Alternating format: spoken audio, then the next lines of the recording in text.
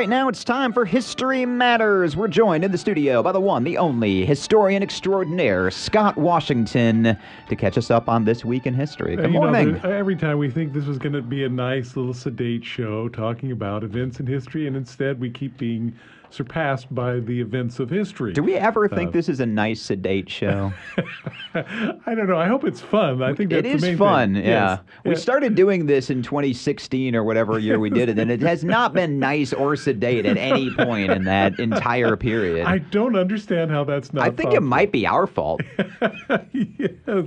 Well, it's another one of those weeks that I think, oh, is there anything really interesting going on? Well, there is. I have to give hats off to Ansley Wagner from the North Carolina Department of Archives and History.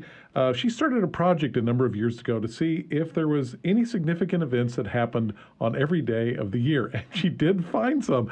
And this one is a doozy. It's March 7th, 1914. It's when a fellow named George Herman Ruth hit his first home run as a professional baseball player, and you might know him better as Babe Ruth of Red Sox and Yankee fame that has this long winning streak of home runs that just is not beat until I think it was Hank Aaron. Hank Aaron, yeah. Which is kind of amazing, but he's in Fayetteville. He's like 19.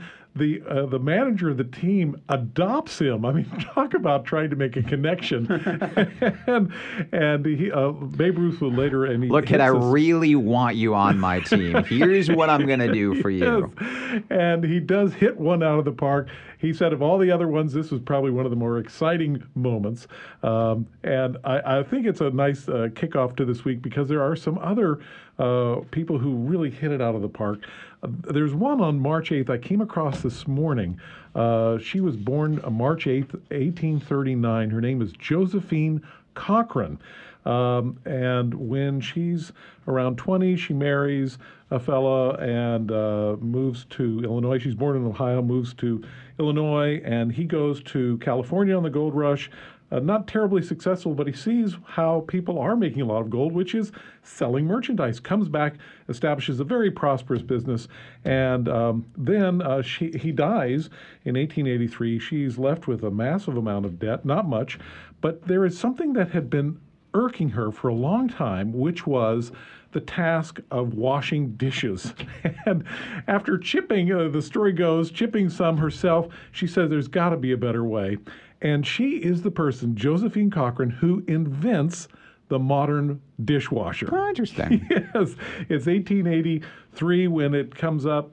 She files an initial patent, works with a mechanic to build a working model, and initially thinks this is a great idea, except it requires hot water. Not a lot of places have hot water except commercial establishments, even though she thinks this will be so good for so many women who are doing the primary domestic chores. Actually, it's the commercial establishments that take it. Okay. And then eventually this patent goes into other corporations who patent and becomes by the 1950s very popular. So it's one of those interesting stories of somebody just really hated, somebody described it as she hated washing dishes so much she invented a machine. She hits it out of the park. So there's another one. I like it. It's similar to like the computer, right? So like the computer starts with the military and then big businesses and then smaller businesses and then it trickles down to personal computers. Same thing with it. Is it the same like basic format for a dishwasher today as it was in 1883? Like is it basically? Well, they first say I asked because I have no idea what goes on inside a dishwasher once you close that door. Well, I imagine like a modern little tiny mice get in there. I imagine like one of those like free sprinklers, like just rises up from the middle and just like for 30 minutes. That you really have a handle on it because the first ones were attempted with scrubbers and it wasn't so successful. She developed this idea of jets of water hitting and cleaning the dishes. This was the innovation that sets her apart. And of course, it's also mechanical. It's an actual engine that's involved. So just what she dies in 1913, but she doesn't live to see how successful and how grateful people are. And people wonder to this day, how does it work? But she is one of those people who hits it out of the park with a great idea. And anybody who has that sense of like, gee, this is a terrible thing. I hate doing this. Well, maybe that's the gem of doing something else that will change it. Here's a person who really we should never have heard about at all. This will be our last one. Okay.